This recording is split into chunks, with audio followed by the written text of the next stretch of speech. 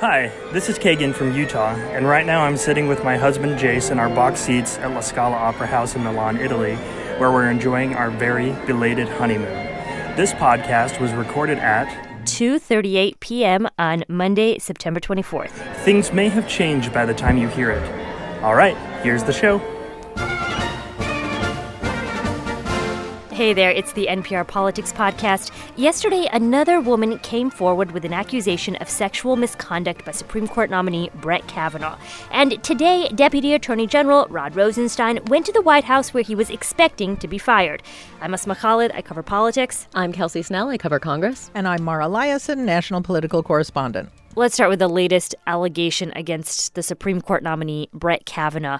Over the weekend, a woman by the name of Deborah Ramirez came forward to the New Yorker magazine, and, she decided to share her story of an incident that she says occurred during her college days in the early 1980s when she knew Brett Kavanaugh there. She says that she was at first hesitant to talk about this all publicly, partly because her memories contained gaps because she had been drinking at the time of the alleged incident. And I should point out that Kavanaugh has denied that this incident ever occurred.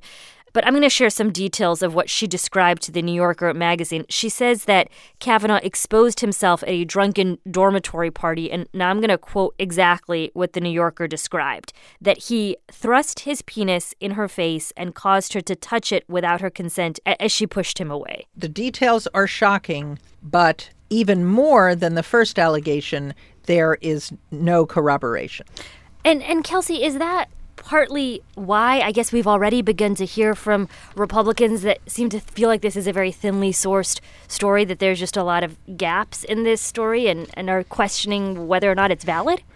Yeah, some Republicans are questioning the validity of the claims, but they're also saying that they think that this was some sort of coordinated political attack on Kavanaugh, that these women are working with Democrats in some way.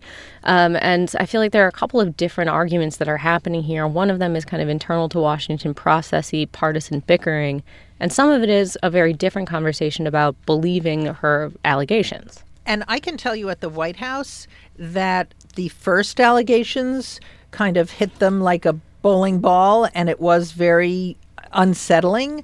This one, they seem to feel more confident that they can rebut this allegation, and they also feel that it's possible, because it, as Kelsey just said, it seems so coordinated that it might even spark a backlash among Republicans in the Senate. Just so you know that Brett Kavanaugh himself has responded to the allegations in a letter to the chairman and the ranking member of the Senate Judiciary Committee, where he called it a smear, pure and simple. He said it's another, quote, false and uncorroborated accusation. So they are going to fight this. And what I've been told is that Mitch McConnell and the president are both, at least for now, on the same page. They're backing Kavanaugh. They're going to fight this. You have Senator Lindsey Graham, who arguably has gone further than most other Republicans, but he's really been out there saying that he thinks that this is coordinated and political. He tweeted earlier that when it comes to stopping President Trump and his agenda, there seem to be no boundaries. Whether it's coaching witnesses or reporting thinly sourced stories without proper verification, everything is fair game and falls into the category of the ends justify the means. That's a pretty strong statement against this allegation and in defense of Kavanaugh. And what I have found so fascinating in all of this is that, we're hearing both from Brett Kavanaugh, but also from a whole bunch of people on the Republican side, that there is no desire at all to have him withdraw his nomination. I mean, he's denying this. He's called it a really obvious character assassination and has threatened sort of that if this is allowed to succeed, that it would be used again towards other people. And Donald Trump also has shown no indication that he has any desire to withdraw Brett Kavanaugh's nomination. And we have some tape of Donald Trump actually responding to this latest allegation. He was walking into the United Nations. There's a chance that this could be one of the single most unfair, unjust things to happen to a candidate for anything.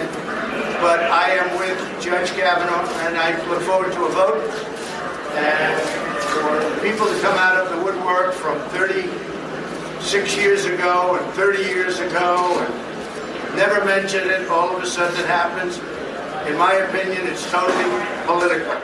This is Trump's number one playbook. He has always profited politically when he's been the victim or he's been able to tell his supporters that they are being victimized, whether it's the witch hunt of the Mueller investigation or people unfairly attacking his Supreme Court nominee. So that's where the White House is now. And I can tell you that Republicans are watching 4 of their members really carefully: Jeff Flake, Susan Collins, Lisa Murkowski, Bob Corker, and actually there might be a 5th, which is Dean Heller, who's the senator from Nevada up for re-election this year. And just to show you the kind of pressure that Democrats are going to try to put on these members, one of the Democratic interest groups, Demand Justice, released a poll today showing that a vote for Kavanaugh in Nevada hurts Heller. Well, I think it's important to point out why they're targeting those people in specific. So Murkowski and Collins are known to be moderates in the Senate. And they're pro-choice. They are personally. pro-choice, Yep. and they have been under tremendous pressure from voters back home, but from activist groups back home. The other side of people, being Corker and Flake, are 2 people who have been outspoken critics of the president who are retiring and really don't have anything to lose by disappointing the president or choosing some sort of contrary position. And just for the math, they can afford to lose 1, because if it's a 50-50 vote, Mike Pence can come up, the vice president, and break the tie. But Mara, you're talking about 5. Yes, they can't afford to lose more than 1. I've asked this every single day, how people feel about this group of senators, and I have not been told that any one of them is wavering in a big way. But the one that people seem most worried about is Flake, just because they would say he's flaky, but also that he's the one who seems to have the most personal animus between him and the president. Yep. Just to be clear here, there are 51 Republicans and 49 Democrats, if you include the 2 independents that vote with Democrats, and they have to get a simple majority to approve a Supreme Court nominee. And they could call in Vice President Mike Pence to help break a tie, but still, that means they can only lose 1 person.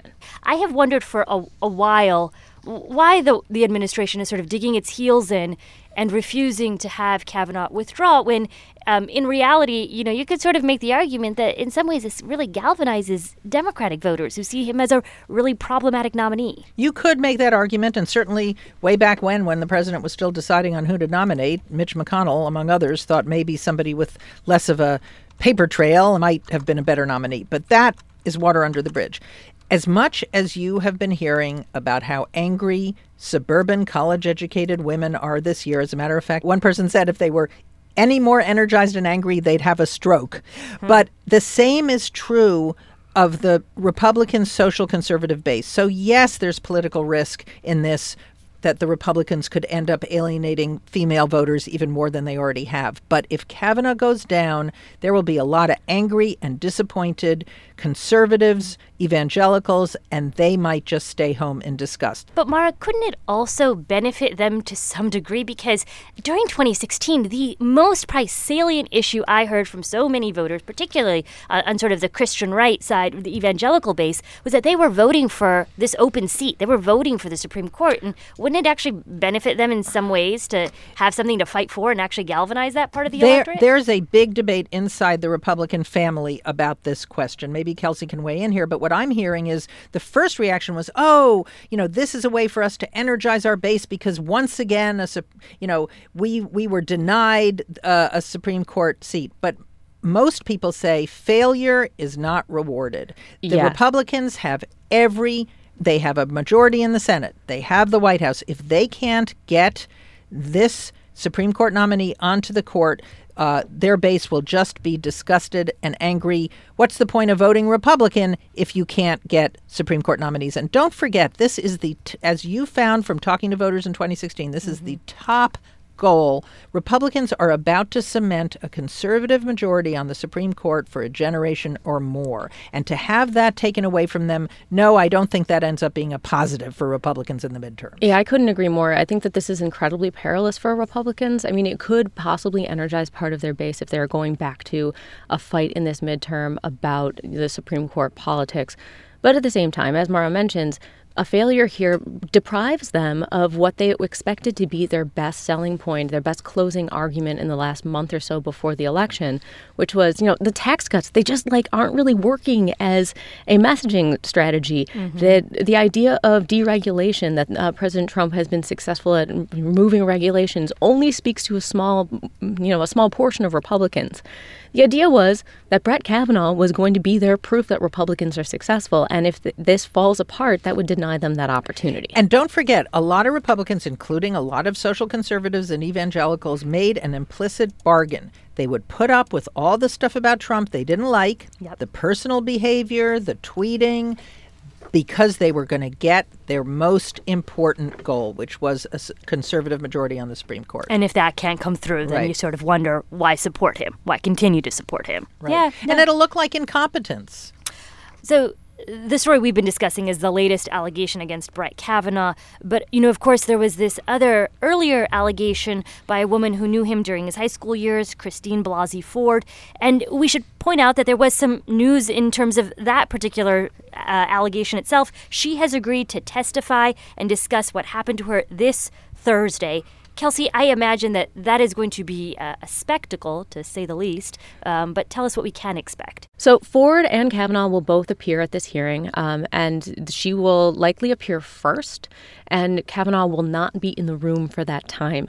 The committee has agreed to give her frequent breaks because it's expected to be a really emotional moment for her. There will be limited press access, and it'll be in a smaller room than the original confirmation hearings that we saw televised when Kavanaugh came up the first time. Kavanaugh will likely then come and rebut, and we're expecting that he's going to bring calendars from when he was in high school that don't reflect a party that she's discussing. Well, and that doesn't necessarily prove that there was no party there, but we're expecting that he will make the argument that he wasn't at any party where this could have happened.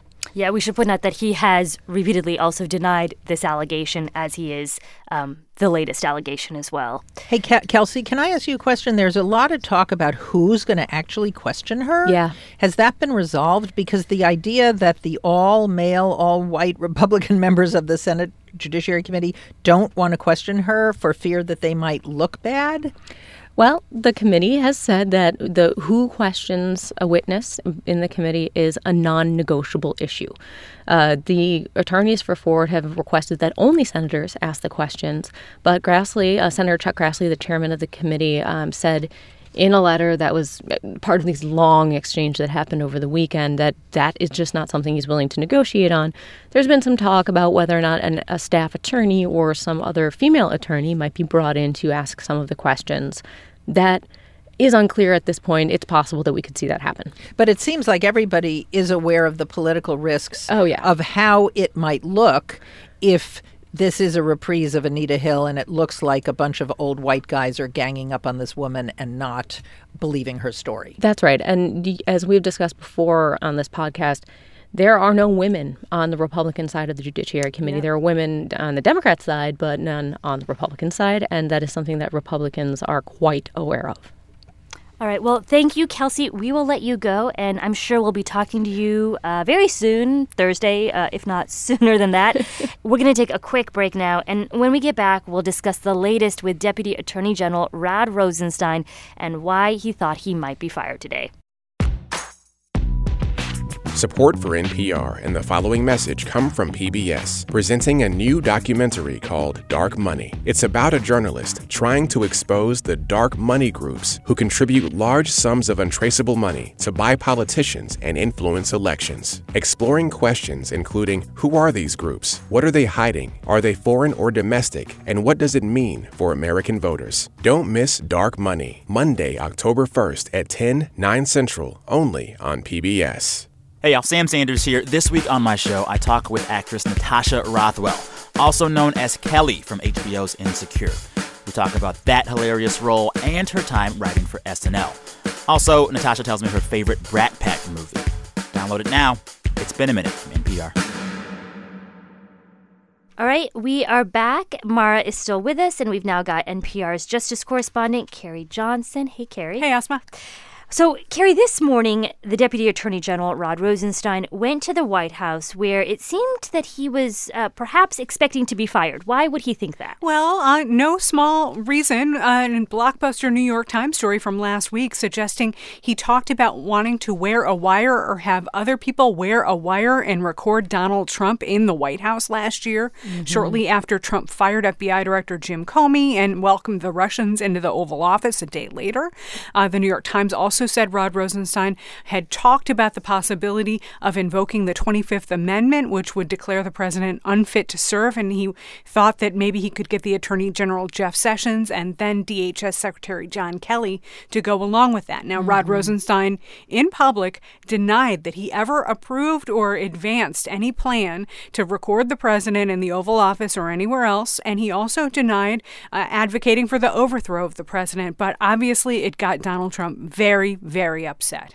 So, Carrie, just before we jump into actually looking at how Donald Trump has responded to all of this, I want to clarify one sort of storyline that I had been hearing, and that is that Rod Rosenstein might resign instead of being fired. Is there a big difference between him being fired versus actually resigning? There is a legal difference, and when it comes to the Justice Department, the law in the process matters. The main legal difference is that if he resigns, the president could appoint somebody into that job who's been Senate confirmed for another position, whereas if he's fired, the normal line of succession at the Justice Department would kick in. And the way that works is that various people who are laid out in an executive order would advance one step up the ladder. And of course, everyone's obsessed with this because Rod Rosenstein is the day-to-day supervisor of the special counsel investigation. That special counsel, Bob Mueller, investigating Russian election interference, whether any Americans conspired. And there's been a lot of concern that anybody who takes Rod Rosenstein's job would want to put the leash on those investigators, somehow limit their scope or prevent them from pursuing certain kind of criminal charges or other actions. In that line of succession, who would replace Rod Rosenstein? So for the purposes of the special counsel probe, which really is the $64,000 question, the next person in line to oversee the special counsel is Noel Francisco. He's the current Solicitor General, meaning the administration's representative before the Supreme Court. He's a conservative guy, and he has said on the record in the past that he's kind of leery of special counsel investigations and special prosecutors, but he's also pretty close to Rod Rosenstein, so it's unclear how he might perceive his role vis-a-vis the Mueller probe right now. So after this meeting that Rod Rosenstein had today at the White House, we were told that he will be back at the White House to meet with President Trump on Thursday. Mara, do we have any sense of what we can anticipate will happen there and how the president so far has responded? Well, presumably, Rod Rosenstein's fate will be the subject of those discussions. According to the White House, Rosenstein requested a phone call with the president, and they had one today, and they talked extensively about the news stories. At that time, they agreed that since the president was in New York at the United Nations meeting, that when the president got back to Washington, they would meet in person on Thursday. And what we have been hearing for quite some time from Republicans, there was almost a kind of resignation, or at least a conventional wisdom, that Rosenstein or Jeff Sessions would be fired after the midterm elections. Then when this New York Times story broke, there, of course, was this big outcry from conservatives saying Rosenstein has to go immediately. That turned on a dime in a matter of hours. And this was one of the most puzzling things about this whole episode. You had Sean Hannity, who's a good friend of the president, Fox News host, a kind of Greek chorus for the administration, going on television and saying, Mr. President, this is a message to you. Don't fire anybody. Someone is setting you up. You know, in other words, they want you to fire Rosenstein to cause a political backlash. So I don't know where we are on that. The president certainly hasn't been happy with Rod Rosenstein or Jeff Sessions. He's been kind of attacking them repeatedly on Twitter and at rallies. But whether he is willing to actually move to get rid of Rosenstein before the election and accept the inevitable political backlash that might affect Republicans' chances there, that we don't know. And we should point out that, he has, to your point, I would say, rather consistently smeared the Justice Department at points in time. But over the weekend, he also did an interview with Geraldo Rivera in which he specifically did single out Rod Rosenstein. He was hired by Jeff Sessions I was not involved in that process because, they go out and they get their own deputies and the people that work in the department. And Jeff Sessions hired him. We are looking at it, Geraldo. It's very early. We just read the reports, very shortly, the various reports that came out and have been coming out. And we will make a determination. And I'm sure you're going to be very, very early on as to those that know.